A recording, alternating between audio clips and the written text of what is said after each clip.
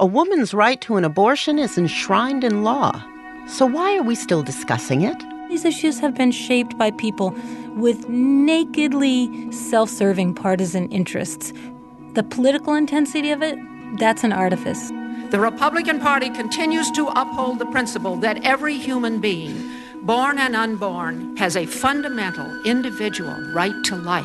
I'm saying things to you today at 85 that I said at 30, and I shouldn't say we get nowhere. We got Roe v. Wade. In a landmark ruling, the Supreme Court today legalized abortions. After the Roe v. Wade decision, there was an effort to start blocking poor women from getting abortions. This is an ultrasound at 4 weeks. Listen to the sound of the heart beating. The life and death issues of abortion after this. From WNYC in New York, this is On the Media. Bob Garfield is away this week. I'm Brooke Gladstone. In a healthcare-obsessed summer, we decided to take up a hearty healthcare perennial, an issue so tough, so weedy, so evergreen, it sprouts in all kinds of weather and in every American terrain. We begin tonight at the State House. Lawmakers in the Iowa House have just voted on a bill that would make it a crime for a woman to have an abortion after 20 weeks of pregnancy. Former Iowa governor, now Trump's ambassador to China, Terry Branstad, turned down federal funding, leading to the closing of 4 Planned Parenthood clinics. Meanwhile, the legislature's 20-week abortion ban is currently blocked by the courts. We are a pro-life state.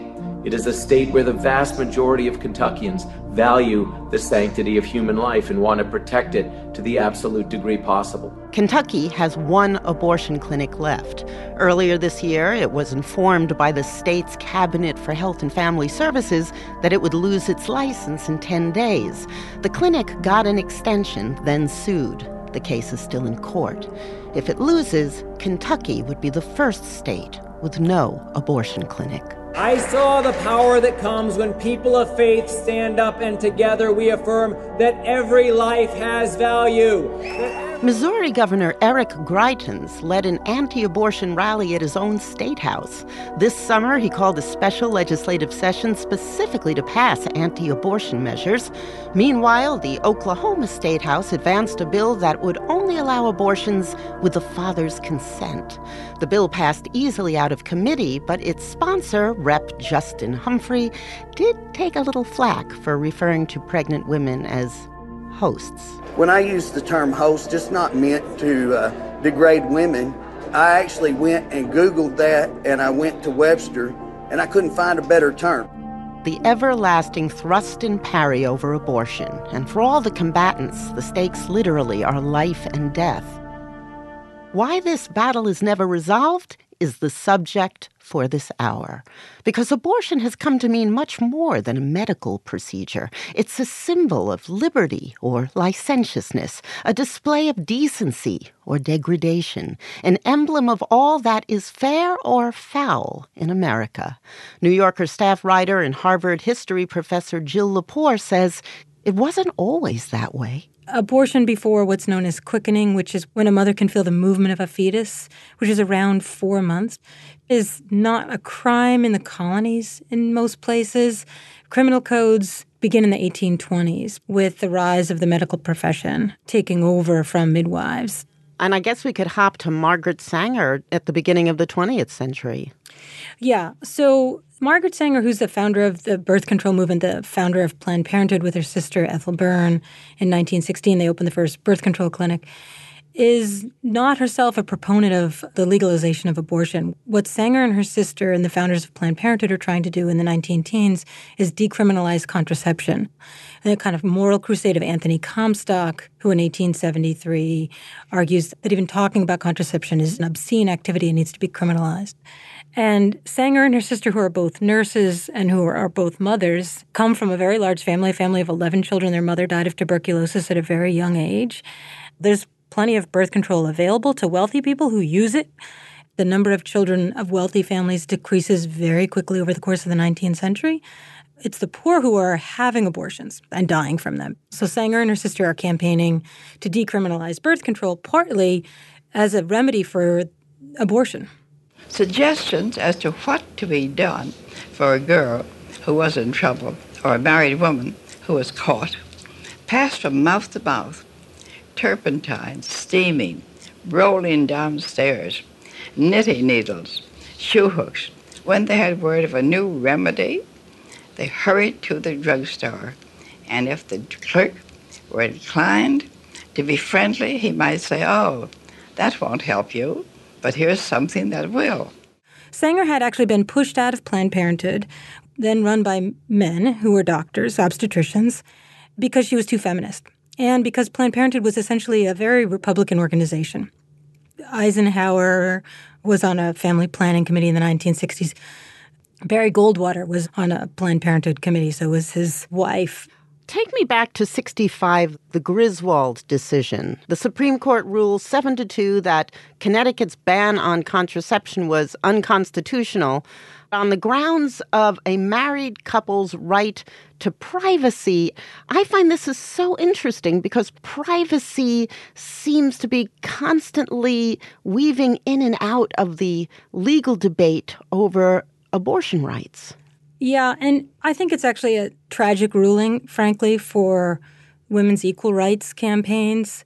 When women involved in the reproductive rights movement in the early 1960s tried to bring a case using the 14th Amendment to say that it was a violation of the equal protection of the law for women to not be able to hear from their doctors about contraception. And the court refused that argument, and they selected a case where they thought that they could defend a decision to strike down the bans on contraception using a privacy argument, which turns out to be, in my view, kind of a dead end.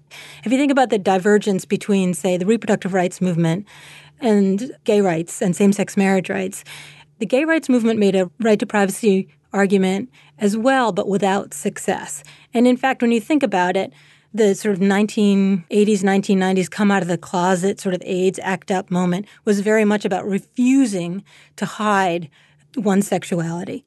They wanted the equal protection of the law, and they fought for it. And yet women have kind of inherited this right to privacy argument because that's what the Supreme Court was more comfortable with when talking about women. And it's actually a very Victorian notion. But isn't it privacy that leads to Roe v. Wade?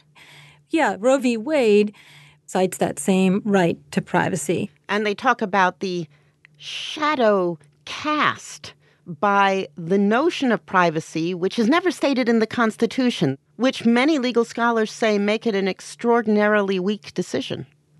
Right? Right. That's what William O. Douglas and the court did in Griswold, was say, well, okay, the right to privacy is not in the Constitution, but you can find it if you look between the letters and the words in the First Amendment, you can infer it. And he's resting on an argument that was made in 1890 by Louis Brandeis and his law partner, Samuel Warren, that is entirely bound out with Victorian notions of femininity. Brandeis and Warren said the right to privacy can be understood to be in the Constitution because it protects us against the incursions of modern technology that might pry into private life. And they were particularly concerned about their wives and their daughters. Say they were really concerned about cameras, women being caught on camera. It sucks their souls, you know. Yeah, that's right. But Douglas kind of pulls it and puts it into the context of basically, it's about the vagina. You know what I mean? Like, that's private. It is not the same as making a case using the Equal Protection Clause of the 14th Amendment. It's not as sturdy as that, and it has come under very, very strong attack. Something else not mentioned explicitly in the Constitution, women. And if you're not going to talk about women, then you've noted that people have to find rights for themselves in the margins in the Bill of Rights. The Bill of Rights and the Constitution contain soaring language, but these documents were written at a time when a large number of people who are now U.S. citizens were not considered eligible for full citizenship. And so when there are arguments to be made in a court of law about the rights of those of us, they take a certain amount of contortion. 30 years of legal argument in the 19th century was about whether the Declaration of Independence and the Constitution included black people. And that was an argument that was won. It's been a very long struggle after winning that legal argument to win it in the streets and in state houses, but it was a legal argument that had to be made to resolve the ambiguity in those documents. You note that in the vanguard of these family planning efforts in the 60s were Republicans. When Title X was passed, which provided family planning services, it passed with bipartisan support. Nixon signed it. Then a year later, part of Title X, which had an allowance for military doctors to perform abortions, was revoked by Nixon. Something happened. Yeah, and what's happening is Nixon, who had been pro-family planning, is greatly influenced by his speechwriter, Pat Buchanan. Nixon is just completely obsessed with re-election. And Buchanan says, you know what, you're going to have to switch your position on abortion because the Pope had decried it and it was a deep and powerful moral issue for the church. If you change your position, then the Catholics will have to move to the Republican Party. And this is at a time when Nixon is undertaking his Southern strategy to recruit white Democrats with his law and order rhetoric. And much less attended is this, what I think of as the female strategy, which is to say, we can bring Catholics into this new Republican coalition over the abortion issue. Buchanan and other conservative Republican strategists take a lot of credit for this move, but really it's Phyllis Schlafly, very hardworking Republican Party activist from Illinois who brings that pro-family conservatism into the Republican Party. The Republican Party continues to uphold the principle that every human being, born and unborn, young and old, healthy and disabled, has a fundamental individual right to life. She allies two completely different political constituencies.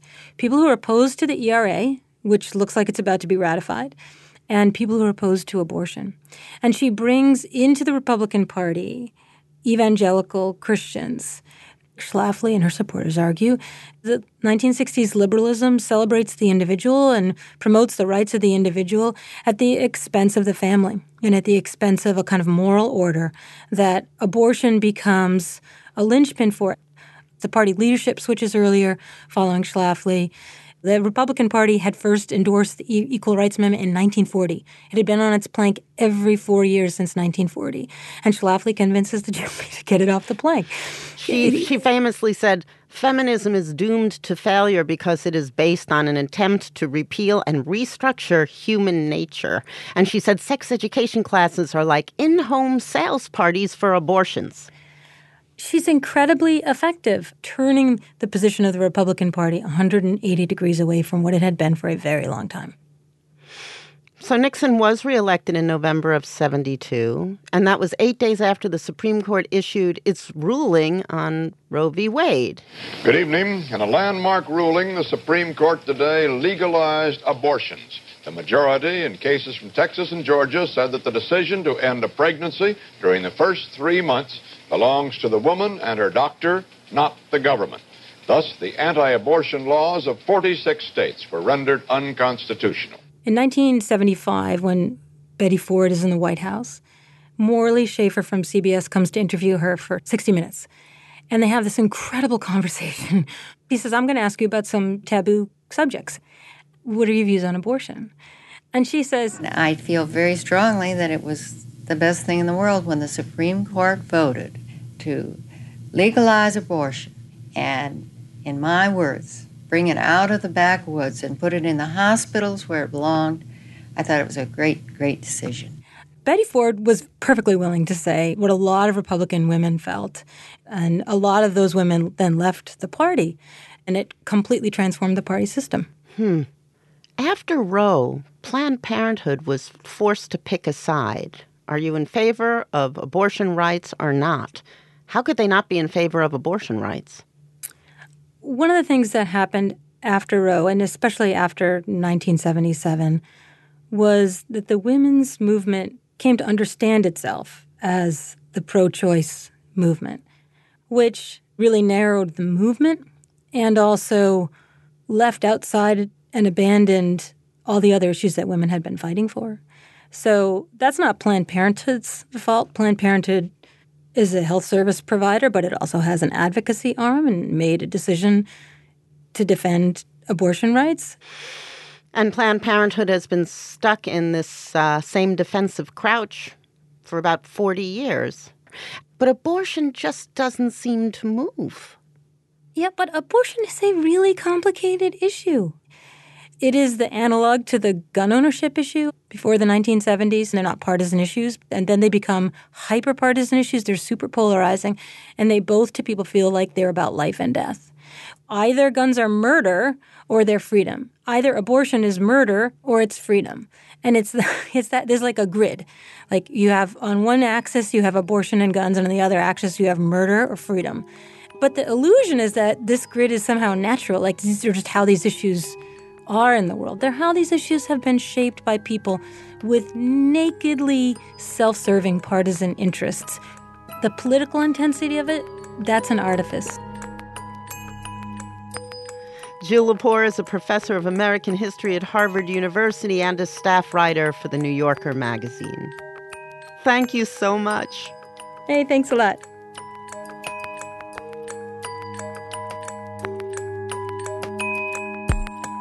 Coming up, Miss Sherry's abortion expedition takes her from Romper Room to Sweden to the cover of Life magazine. This is On the Media. This episode is brought to you by Progressive. Most of you aren't just listening right now. You're driving, cleaning, and even exercising. But what if you could be saving money by switching to Progressive? Drivers who save by switching save nearly $750 on average, and auto customers qualify for an average of 7 discounts.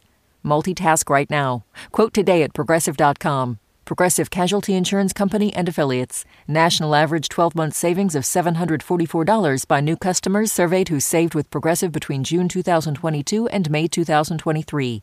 Potential savings will vary. Discounts not available in all states and situations. Listener supported.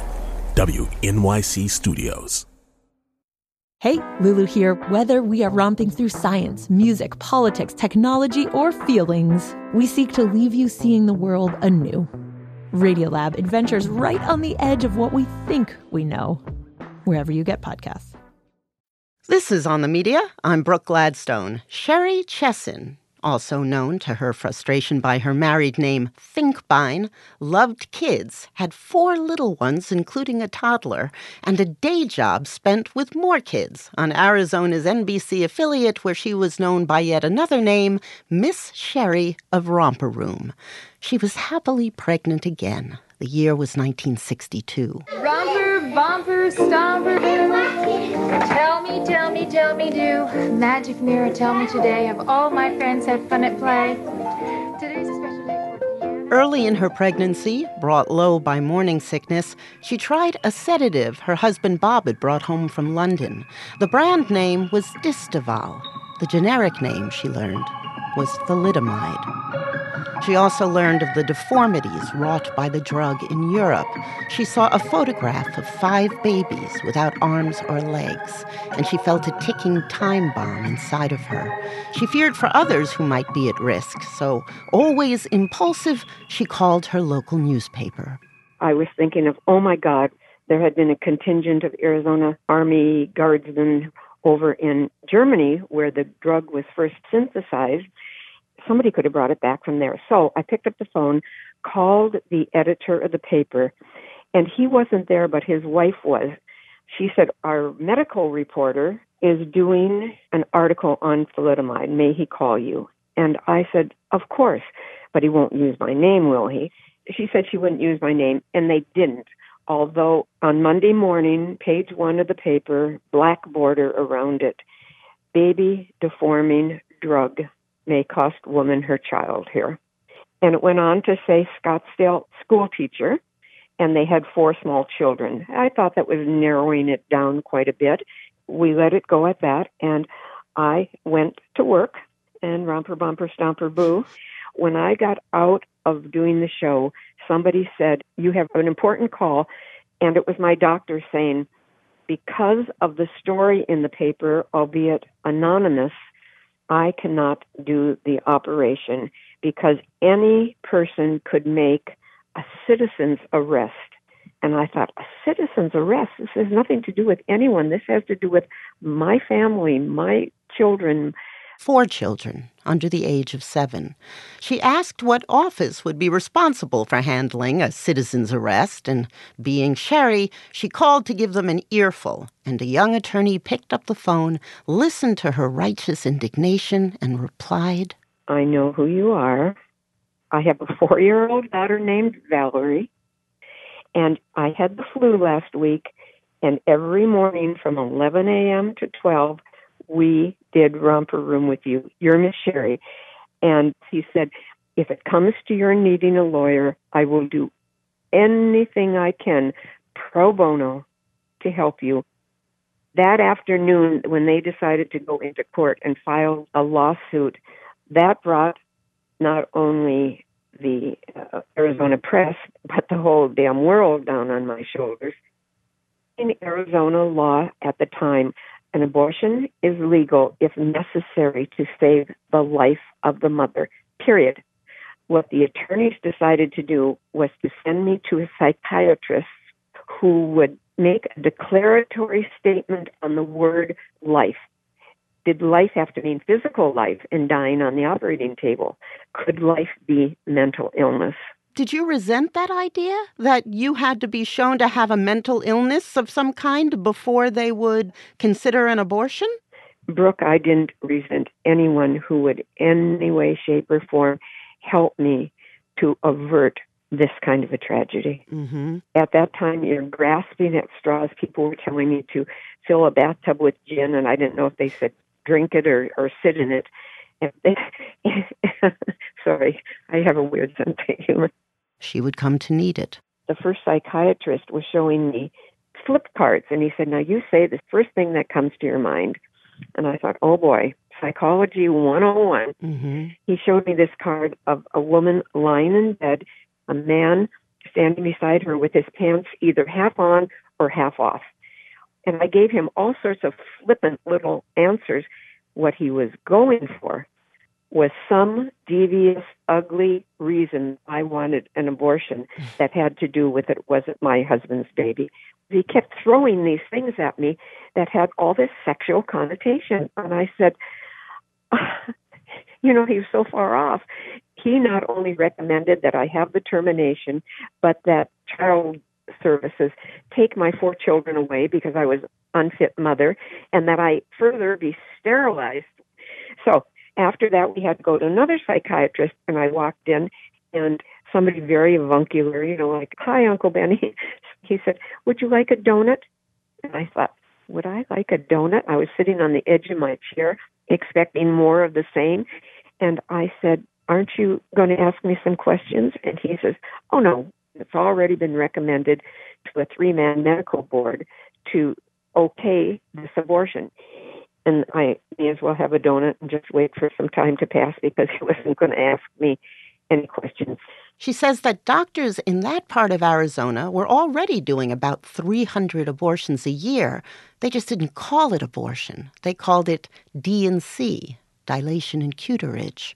This one was just going to be another one just like that, but somebody, namely me, opened her mouth and started a landslide. Her doctor's Catholic associate found out and threatened to expose him, so he had to drop out. The doctor who delivered her last kid refused. Her uncle, who ran a hospital in Denver, promised aid but withdrew it when the news of the story reached there, as it eventually reached across the world. Then Japan was suggested, but fearing anti-Japanese demonstrations, the consulate denied her a visa. What are your plans after Sweden? I just want to do what's right for myself and my family. I don't feel bitter towards anyone. I don't feel bitter towards people who oppose us religiously. I only hope that they could feel some of what's in my heart in trying to prevent a tragedy from happening. A newspaper in Stockholm agreed to arrange and cover the cost of the abortion in exchange for an exclusive. There, she endured 3 weeks of what she called interrogations in the midst of a media melee, and then it was done. And then they found out the baby had no arms. I asked, like I'd asked 4 times before, if the baby were a boy or a girl, and the doctor said, and I've never forgotten that, it was not a baby. It was abnormal growth that never would have been a normal child. And that's the way I helped heal myself. We left Sweden, went to Bob's hometown in Indiana for a week or so, went back to Arizona, found out I had lost my wonderful job by the NBC vice president, and I used to say aptly named Ray Schmucker, but he has since died. He told me I was no longer fit to handle children, and a couple of years later, he had the audacity to call me after he fired me. His daughter was pregnant and wanted to know what we knew about. He wanted you to help him? He wanted me to help his daughter to find an abortion. So people are hypocrites. Look at Dick Cheney and how against gays he was until Mary Cheney decided she was a lesbian. And then all of a sudden, because people are people. We're all the same. But everybody's wrapped up in these trappings that make them seem holier than thou, but they're just as weak or just as loving when it comes right down to their own problems. Do you think your story caught on because you seemed such a middle American every woman, so relatable, so, dare I say it, white? Maybe I did represent every woman, so to speak.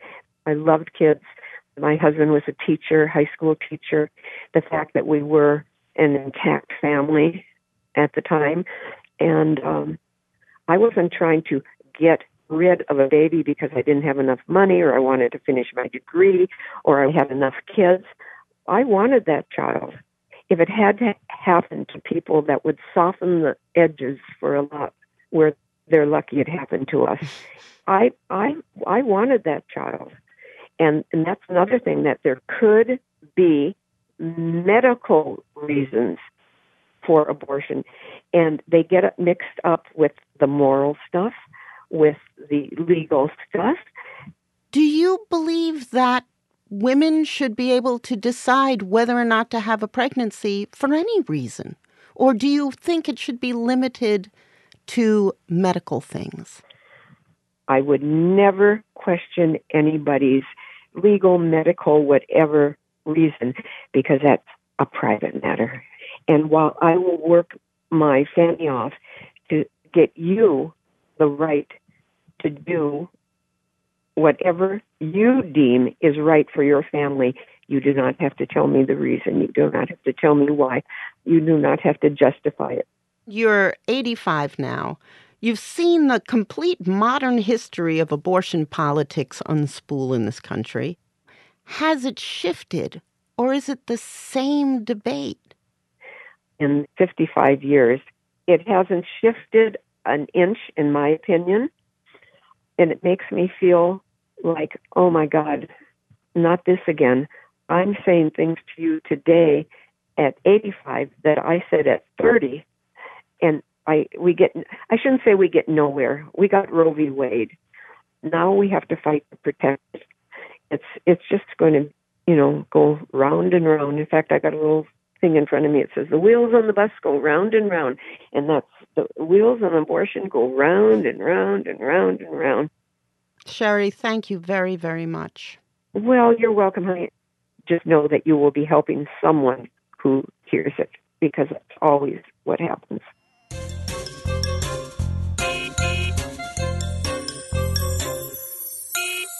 The mommies on the bus go shh, shh, shh, shh, shh, shh, shh, shh, shh. The daddies on the bus go shh, shh, shh, shh, shh, shh.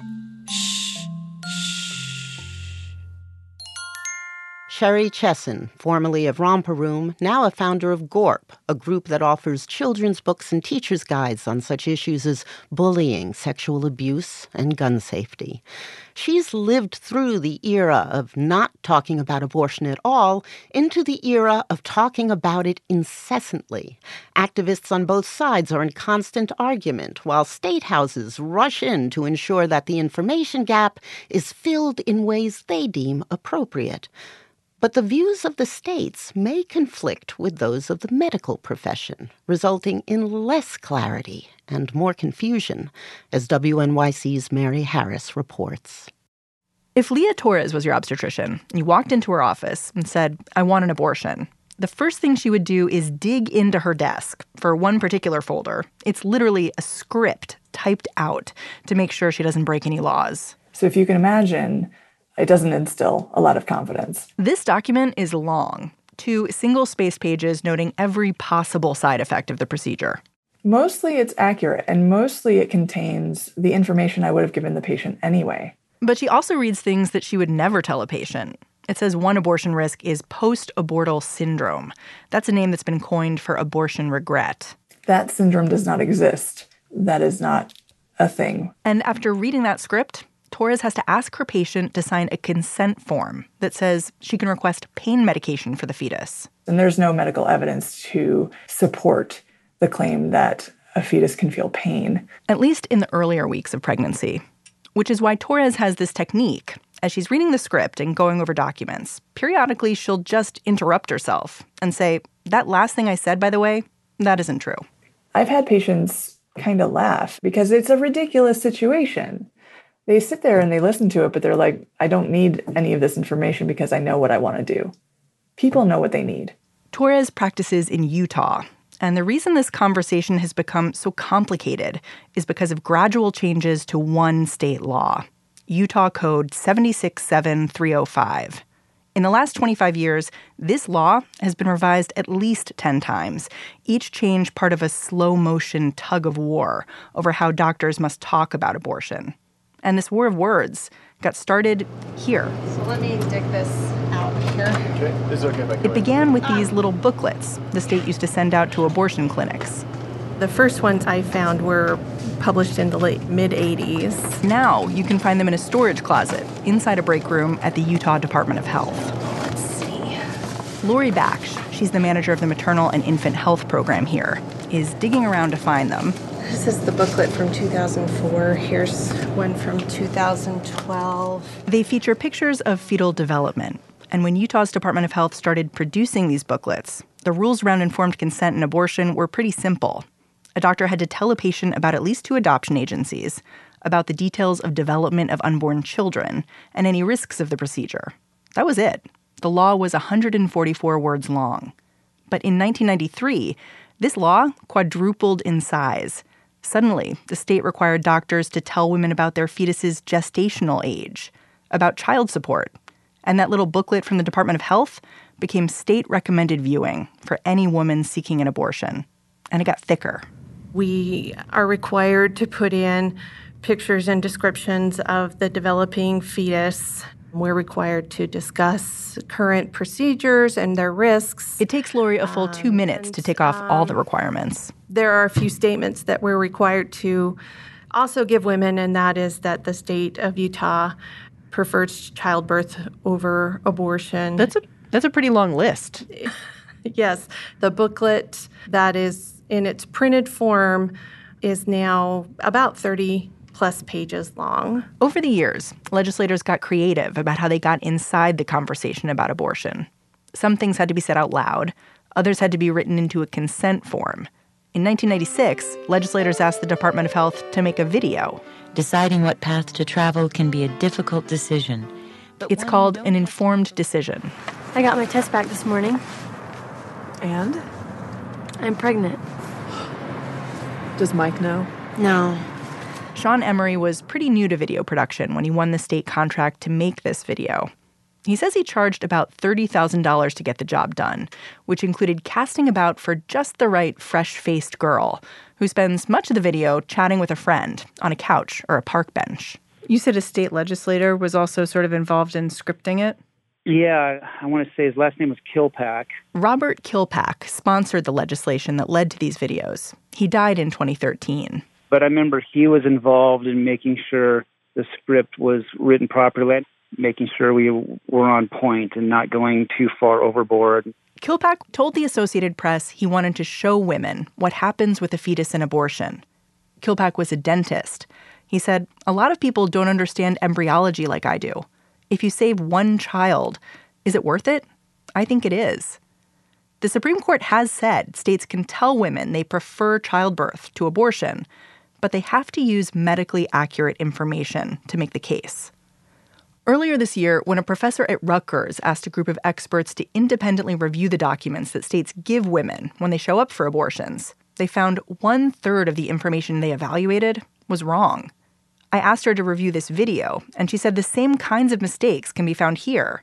Often these are errors that misrepresent the embryo, like when the narrator says this. This is an ultrasound at 4 weeks. Listen to the sound of the heart beating. The researcher told me heartbeats usually aren't detectable until a pregnancy is 7 weeks along. Then there's this. When 8 weeks have passed since conception, in the brain, there may be electrical waves. But the researcher found no evidence of brain waves in any embryology textbook.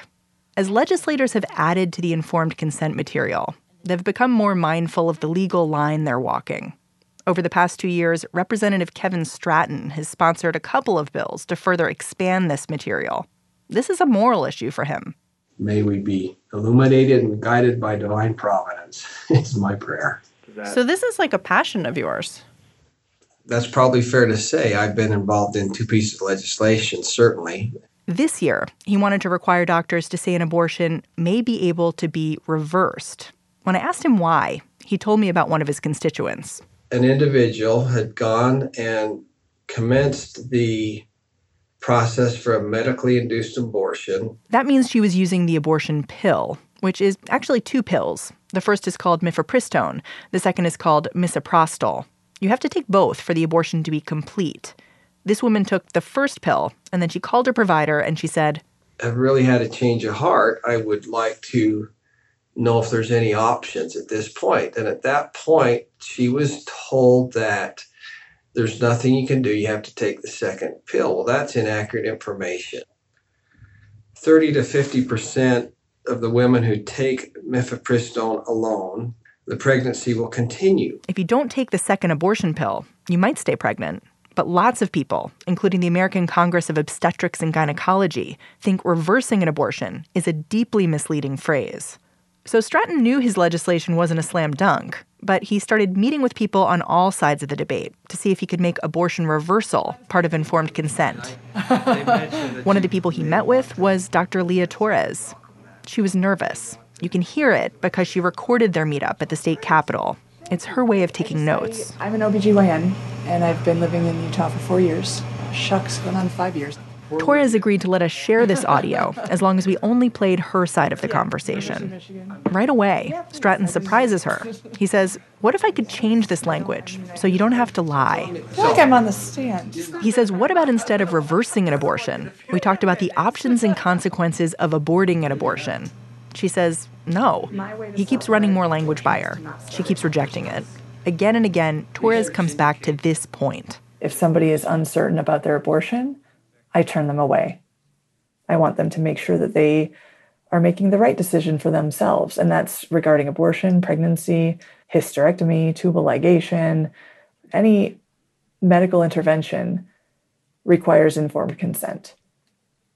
So he was surprised that I would turn away somebody who wasn't certain. Well, that's what I do. It's my moral and ethical duty as a physician. When Arizona tried to pass a law about abortion reversal, the ACLU sued. A court refused to let the law go into effect. Stratton's getting creative because he doesn't want that to happen to him. Frankly, it was a heavy lift. Did you ever think about giving it up? That's not something I do. By the end of their conversation, Torres is imploring Stratton not to make that conversation she has to have with her abortion patients any more complicated. She tells him, I've had nightmares about giving women an abortion they regret. But she left with a good feeling. And I walked away thinking that was very productive. But I didn't fool myself into thinking I had changed his mind and heart. She hadn't. Seeing all present having voted, the vote is closed. A few days later, Stratton brought his bill to the floor of the House with the exact same language Torres had been arguing against days earlier. That moment was a little surreal, as in, we already discussed this. I can't believe that we're here. And in March, the bill was signed into law. And I think Leah would say that I listened to her, and I'm confident that she would admit that it ended up better than it started. After all, his bill doesn't talk about reversing an abortion anymore. Instead, it talks about options and consequences. It says research indicates that mifepristone alone is not always effective in ending a pregnancy. If you've taken mifepristone but have not yet taken the second drug and have questions regarding the health of your fetus or are questioning your decision to terminate your pregnancy, you should consult a physician immediately. But for Torres, this only intensifies the confusion. The falsehoods that the state requires me to tell patients are easily remedied, except now the patient is confused as far as who they can trust. Do they trust the state? Do they trust their doctor? The doctor is contradicting the state is contradicting the doctor. So nobody wins. Other physicians have no idea what the laws are. Even my partners who don't provide abortions have to ask me, so if a 16-year-old da-da-da-da-da, no one knows the laws because they're so confusing, they're so ever-changing. Doctors don't want to risk it. The law says if you don't do this informed consent right, you can lose your license. There are 2 abortion clinics left in Utah. That's half as many as there were just a few years ago. Around 60% of women here live in a county without any abortion provider. It's been over a year since Torres performed an abortion. So regarding informed consent, patients aren't getting it because doctors don't know how to give it because of all of these regulations that require informed consent, ironically. But she keeps counseling women because she's one of the people who know how. For On the Media, I'm Mary Harris. Coming up, how the words we choose blinker our thinking. An argument against the phrase pro-choice. This is On the Media.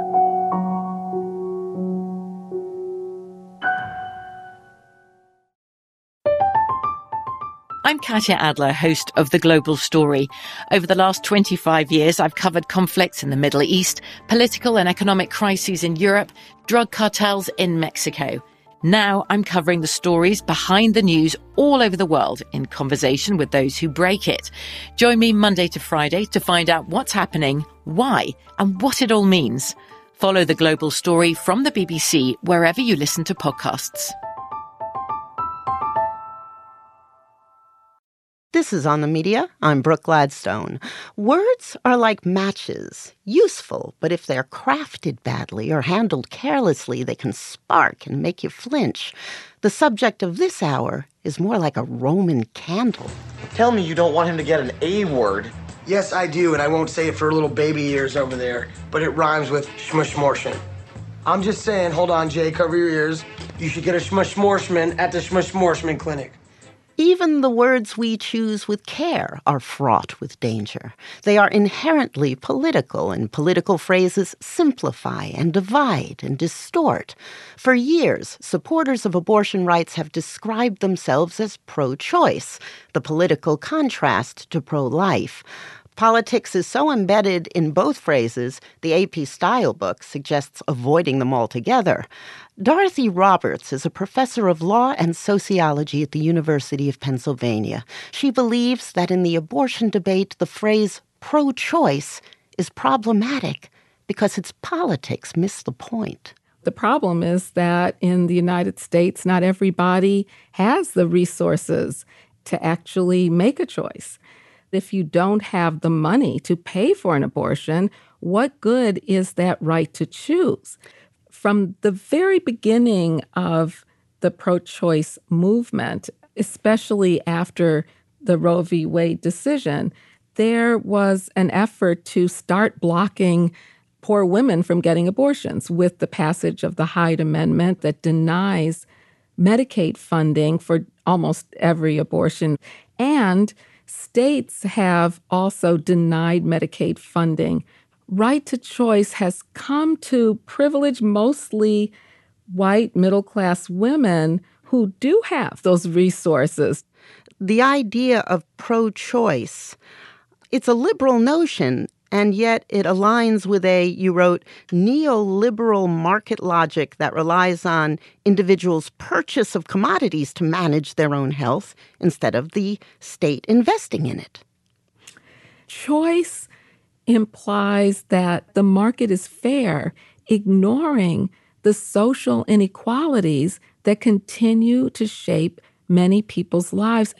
And then when they want to terminate a pregnancy and they can't get access to an abortion provider, they can be blamed for their bad choices that they just have the inability to make it in the market and then even punished for those choices. And the choice framework doesn't oppose that way of thinking. It plays right into it, as opposed to the question, how do we give Black and Latina girls living in poor neighborhoods more opportunities, better prospects for their futures? That's what the question should be.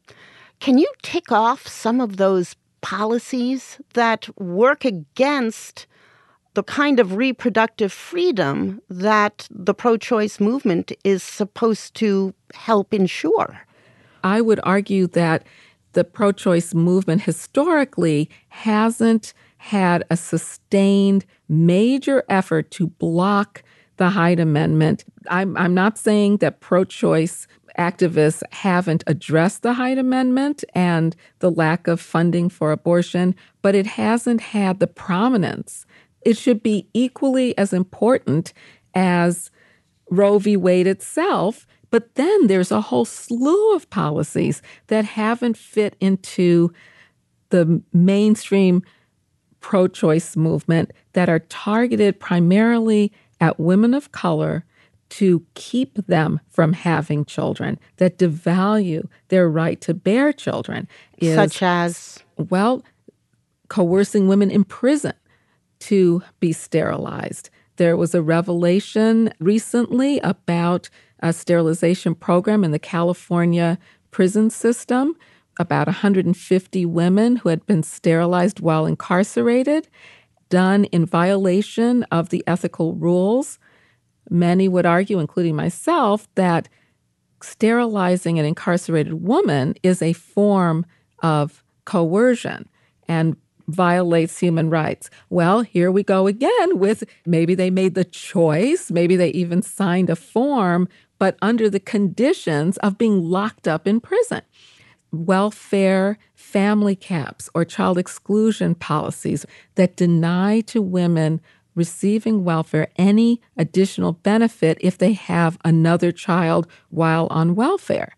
That is a form of government policy deliberately implemented to deter women on welfare from having children. Another is the prosecution of women for using drugs while pregnant. Now, in the 1990s, the main targets of these prosecutions were Black women who smoked crack cocaine while pregnant. Yeah, it turned out there were really no crack babies. That's absolutely right. It hinged very much on this false perception in the media primarily, but also supported by some very shoddy research that crack cocaine caused these monstrous effects on the fetus and that these babies were going to lack social consciousness, that they were going to have all sorts of health problems, they were going to be prone to be criminals, and all of that has proven to be false. That is an example, though, of a policy that punishes childbearing, not that punishes the decision to terminate a pregnancy, but it also shows the link between the criminalization of pregnancy and abortion rights, because what it has produced is the view that the fetus is to be protected by law and that pregnant women should be punished for harming fetuses. Well, it's very hard to distinguish criminal charges against a woman for harming a fetus that she intended to carry to term and for abortion. And in fact, in some of these cases, the prosecutions are against women who try to induce an abortion and they're being charged with killing a fetus. So the failure, I think, of the pro-choice movement in the late 1980s, 1990s to take up the cause of pregnant women, primarily Black pregnant women, and advocate for their rights has now allowed for this fetal protection craze that is harming the right to abortion. So let's assume we can toss out pro-choice, even though it's so enshrined now in our cultural argument. What would you prefer? Well, there's a growing movement of women of color, feminist activists who are proposing that we replace choice with justice. And we call this new framework reproductive justice. Take the focus that has been on an individual woman's right to choose and place it on the social conditions that are necessary for women to have true equality and freedom and well-being. And that requires more than protecting the legal right to choose. It requires social change. Justice, not just rights. Yes, justice. Creating a society where all people have the resources and the social conditions they're entitled to.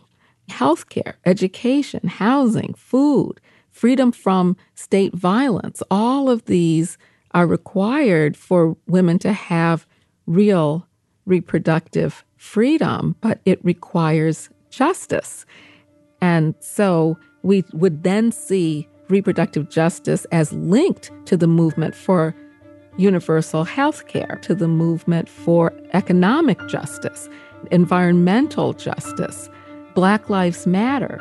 All of these movements are connected to reproductive freedom because they all are directed to creating a more just society. Dorothy, thank you very much. Oh, sure. My pleasure. Thank you, Brooke. I really appreciate it. Dorothy Roberts is a professor of law and sociology at the University of Pennsylvania and author of the book, Killing the Black Body.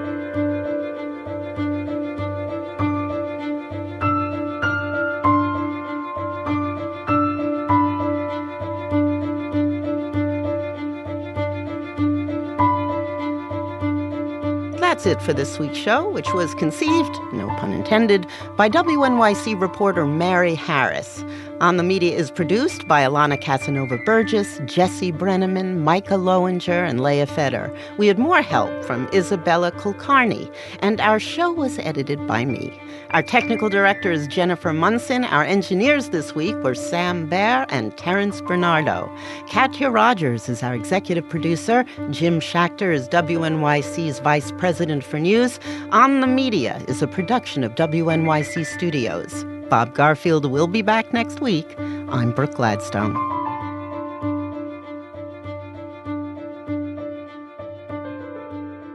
On the Media is supported by the Ford Foundation and the listeners of WNYC Radio.